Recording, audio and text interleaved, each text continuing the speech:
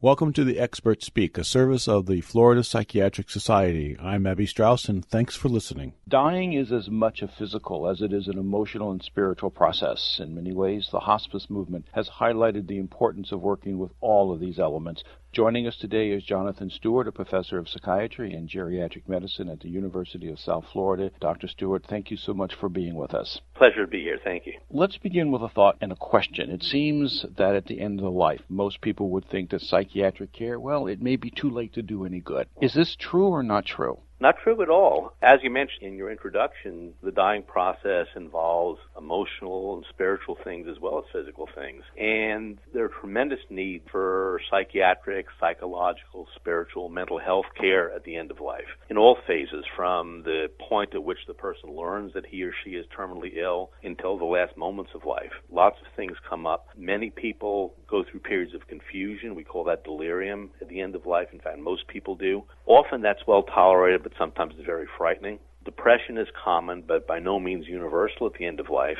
We deal with bereavement, with adjusting to the whole notion of dying and of being dead, as do the family, and often people need help with that phase of life. We have patients, many patients with chronic psychiatric illnesses for whom you have to customize care at the end of life just to meet their needs. So there are plenty of needs. Unfortunately, psychiatrists don't very often consult the hospices. At one point, a few years ago, this was looked at, and only about one-third of the hospice programs in the United States even had access to a psychiatrist as a consultant. So this is really a very underserved area, and hopefully an area of growth for us. The literature talks about the role of dealing with a person's transition into the concept of their own death, their own mortality. When a psychiatrist is involved, what does a psychiatrist do? Simplistically, it seems that if someone's depressed, to start him on an antidepressant, it seems awfully late. Is it worth the time? You bring up a couple of points. Depression is common at the end of life. Some estimates will put it as high as about 30%, 20-30%.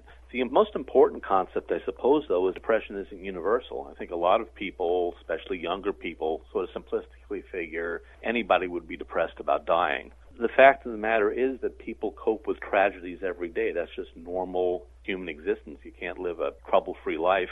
In fact, as tragedies go, death is the most universal of them. Everybody is going to die. And it's probably correct, as you've alluded to think of death as just another phase of life. Probably a frightening one, and I think we as a culture tend to really shy away from talking about death, but it is a universal phenomenon. In terms of the role of the psychiatrist, I suppose in some ways you can conceive of it in the same way as any other transition in life. People make all sorts of transitions. Children have to go off to school. Most of them do fine. Some need a little bit more encouragement from the parents. Some might need a little bit of help. Same thing transitioning to the work environment. Same thing retiring. And death is the same. Most people cope with their own mortality quite well. Especially older people, the concept is there. Everybody, when they get older, is thinking in these terms. They're thinking about their own mortality. Some people need a little bit of help. When we talk about bereavement, it doesn't only apply to family and friends. It also applies to the patient himself or herself when they learn the news of a terminal illness. But the bottom line is most people do fairly well. Some people will need a little bit of help. Depression happens. Depression is, again, common but not universal. When it does happen, there's certainly time to intervene, and there's certainly a lot of things to be done. Sometimes depressions are reactivated because people have lifelong histories of mood disorders, depression, bipolar illness, whatever. And this is a time when we can intervene, and it's really not a whole lot different than intervening in other populations, other people, other patients, or older patients. You may have to make some adjustments given the medical problems that people have. Sometimes depression is a reaction to the bad news, to this shift in the phase of life, beginning to think about mortality, making last arrangements, leaving a legacy, saying goodbye. People will often do pretty well just with time to talk to people. People will do well with a little bit of counseling. Now, the other thing is that many people do develop a significant depression that can be related to the medical problems. It can be related to some of the aspects of the terminal illness. For example, certain cancers are notorious for causing chemical changes in the brain that lead to depression, and these are very treatable. Sometimes with cancer, the serum calcium level becomes elevated. That can sometimes lead to a depression, or at least the symptoms that look like depression. Sometimes cancer will spread to certain parts of the brain and cause depression. So these areas that we're concerned about, a psychiatrist is in a perfect position to be able to tease these out and select the right kind of treatment. It seems that one of the major variables is when the psychiatrist is actually brought in on the case. If the person is expected to live for another 3 months or maybe just another week or two, it could be a big difference. That's very, very true. One of the aspects of doing psychiatric care among terminally ill patients in hospice environments is that we're very, very time limited. Even if we have a matter of hours, I think we can always do something to offer comfort. And again, that's going to be as part of a team along with the palliative medicine specialist, the nurses, the chaplain, the social worker. There are always things to be done. As you know, antidepressants typically take several weeks to get working. So you're right, if there is depression and if it's the sort of depression that is going to require antidepressant medication, we'll select very carefully. We'll select, if there's, as you mentioned, 10 weeks left, we'll look very carefully at whether the patient has had a positive response to a certain drug in the past. We'll select that one. If not, we'll look at family members' response to medications, or we'll just select things based on our best notion about how the patient is going to respond to it and tolerate it. If time is very, very short, like a matter of a week or less, often we can still intervene. We can still treat depression with more rapidly acting things like psychostimulants. But again, the bottom line is that there are always things to be done to maximize the patient's comfort and maximize their ability to cope and to have a peaceful death and to have what we call a good death where there's good contact with the family, there's a positive life review, there's comfort, there's a death in a setting that the patient would want him or herself. A lot of times people are just afraid their pain is going to be out of control. So is that part of psychiatry's role as well?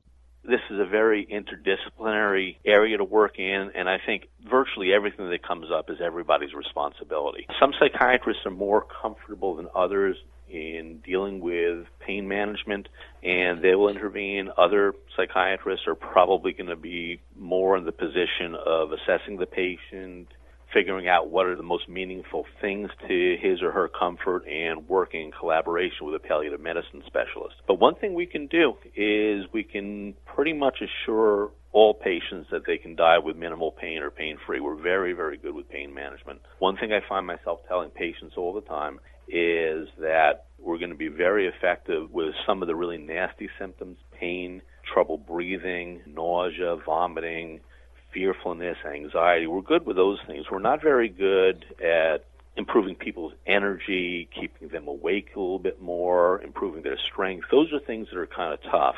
But again, we're good with most of the things that really bother people. The other thing I should mention is that people that are dying have the same sorts of predictors of developing a depression as other people. Plus one other thing, one of the major predictors of developing a depression is uncontrolled symptoms. So you'd be amazed how frequently I see a patient and for depression or even wish to hasten death, asking for euthanasia, suicidal ideation, and the whole problem is severe pain. We make a recommendation, we adjust the patient's opioid medications. 24 hours later, they're not depressed anymore, they're in no rush to die, and they're making plans for things that they want to do in their last weeks. What about end-stage dementia? Psychiatry may not be called in to the case until towards the very end. These patients generally have difficulty communicating. It's hard to understand what they need. The families have watched their loved ones deteriorate over the course of time. Should this be dealt with in an inpatient facility? Can it be dealt with at home? What are your ideas about this, please? That's an important area. It's a very, very important area. And unfortunately, it's one that has been very underserved in hospice until very, very recently. We're learning more about dementia. Just to give you a notion, back in 1995, less than 1% of hospice enrollees were there because of end-stage dementia. At this point, it's probably up around 8 or 10% of enrollees, and we're seeing this as a more important area. To some extent, it's been a difficult area because the behavior problems, the psychiatric problems, if you will, tend to be a little bit different. And some patients with end-stage dementia will pose some difficult behavior problems in an inpatient hospice environment or in a nursing home with hospice overlay. The other thing is that it's often very, very difficult to prognosticate in dementia, we have a better notion than we did 10 years ago. We can usually tell if somebody really doesn't have much of any language left at all, if they're not eating, if they've had some severe complications like pneumonia or pressure ulcers. We usually know that they have less than 6 months to live. But again, it has been difficult to prognosticate as compared to people with cancer or end-stage heart disease. Dealing with dementia is different. One of the major differences in dementia is, as you mentioned, families have spent years seeing their loved ones sort of gradually disappearing. Their personality changes, their memory changes, and they're sort of not there at all. So one thing that we deal with all the time is that a lot of the grieving is already done. Families aren't quite aware of that, and often when the patient does die, it's sort of anticlimactic, and the family doesn't seem to grieve that much, and it's almost something that's been awaited for a while. A lot of families are okay with this, and this is an area we have to educate people because a lot of other families tend to feel very, very guilty about why they wish that their loved one would pass away, why they're not crying at this point. Other things happen. Again, we mentioned that there are a lot of behavioral problems that happen. The good news is that most demented patients at the end stage tend to be fairly quiet. They can resist care, but there usually isn't a whole lot of agitation or fearfulness or anything like that. It's difficult to detect if the patient with an end-stage dementia is uncomfortable. Often they will be because they've lost a lot of weight. They can have skin breakdown, which of course has to be watched for. They can have aches and pains that have been there for a lifetime, like back problems. And it's very difficult to read whether a person with an end-stage dementia is in pain. Hospice nurses tend to be very, very skilled at this, and families usually pick up on certain sorts of clues. So that's all very helpful. The other tremendously important issue in end-stage dementia is whether all the advanced directives are in place. It's terrible to make decisions about hospitalization or CPR or things like that at the last minute. And we really encourage people very, very early on with the dementia to start thinking about some of these difficult situations.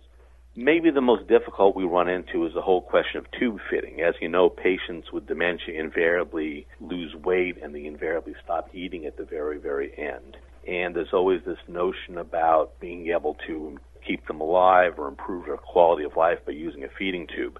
All the literature, all the research that's been done points away from that. Basically, tube feeding is not good for quality of life. In fact, it's very, very detrimental to quality of life. It doesn't make people more alert or stronger or feel better or healthier, and it doesn't really, as a rule, prolong life. In fact, it probably increases the risk of pneumonia and hospitalizations. But this is the kind of thing that people really need to decide very early on. It's a very bad thing to wait till the very last minute to make those sorts of decisions. And again, hospice is very good about helping families to make those difficult decisions and understand what the implications are. Quite often when someone reaches the stage of hospice, the family is invited in or needs to come in, and the staff begins to see that there are very chronic, very deep-rooted family problems that may have existed for many, many years. Then a psychiatrist is called in, and the psychiatrist may not be able to address these conditions. The nature of the challenges, the nature of the interfamily problems is so deep. What does a psychiatrist do in a case like this?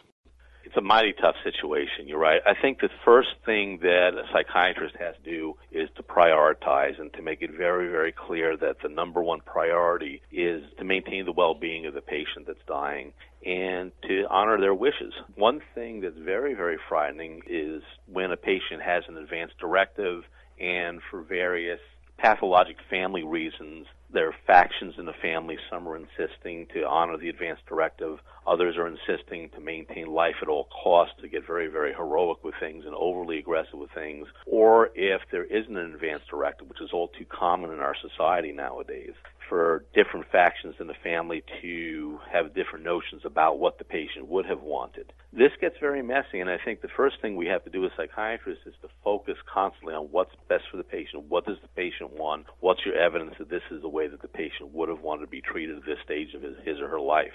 I think that's essential. I think the other thing, the second priority is really try to get some degree of peace, some degree of closure with the patient. You're right. It's often the kind of family problems that we run into are lifelong. They've been there for decades. And certainly in the span of time that we're talking about, we're not going to be able to rebuild the family. Probably wouldn't be able to rebuild the family if we had 20 years. It's a very difficult situation, but focusing the priority on number one, what does the patient want?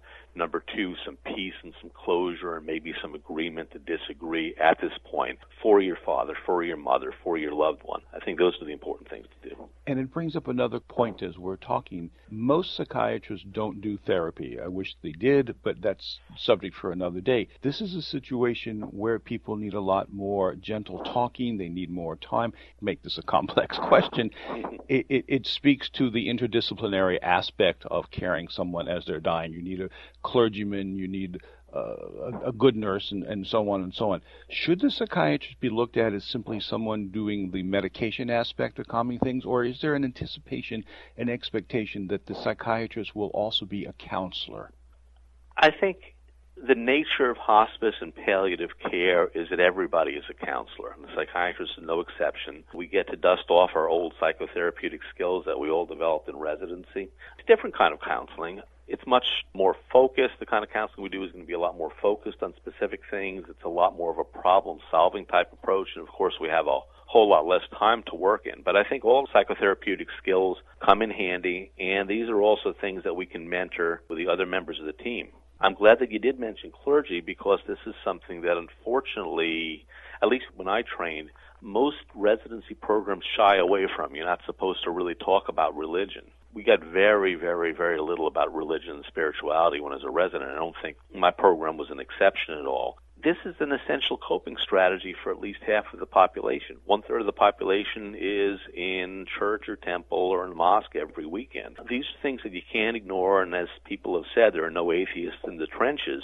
And somebody's religious beliefs, somebody's spirituality, somebody's comfort and faith really, really comes to the forefront at this time. So this is something that can't be shied away from. We collaborate, as a psychiatrist, I collaborate very, very closely with the chaplain that works with our hospice patients, and it's a very, very productive collaboration. Are residents rotated through hospices? It varies. The geriatric medicine fellows at University of South Florida get 1 month with the hospice program out of their 12-month fellowship. They also have ample experience because a lot of geriatricians are also board certified in hospice and palliative medicine. It's one of those essential skills that you pick up. It's just like most internists know a lot of cardiology, most geriatricians know a lot of palliative medicine. So this is something they pick up on. The psychiatry residents don't have a required period of training in hospice and palliative medicine. They do some geriatric psychiatry, and I try to introduce them to it. This is as important as being born and college and getting married, having children, and so on. Absolutely. That's absolutely the correct way to think about it. Unfortunately, our trainees are young, and they think of death as this kind of intangible thing that will never happen to them, and one shouldn't talk about it, and it's frightening, and it's very, very far away. But it's absolutely a phase of life, exactly as you mentioned. It's a phase of life, just like going off to school or getting married or retiring or anything else. This is such a critical aspect of modern medicine. Jon Stewart is a psychiatrist at the University of South Florida in Tampa. Thank you so much for joining us. Thank you, Abby. It's been a pleasure.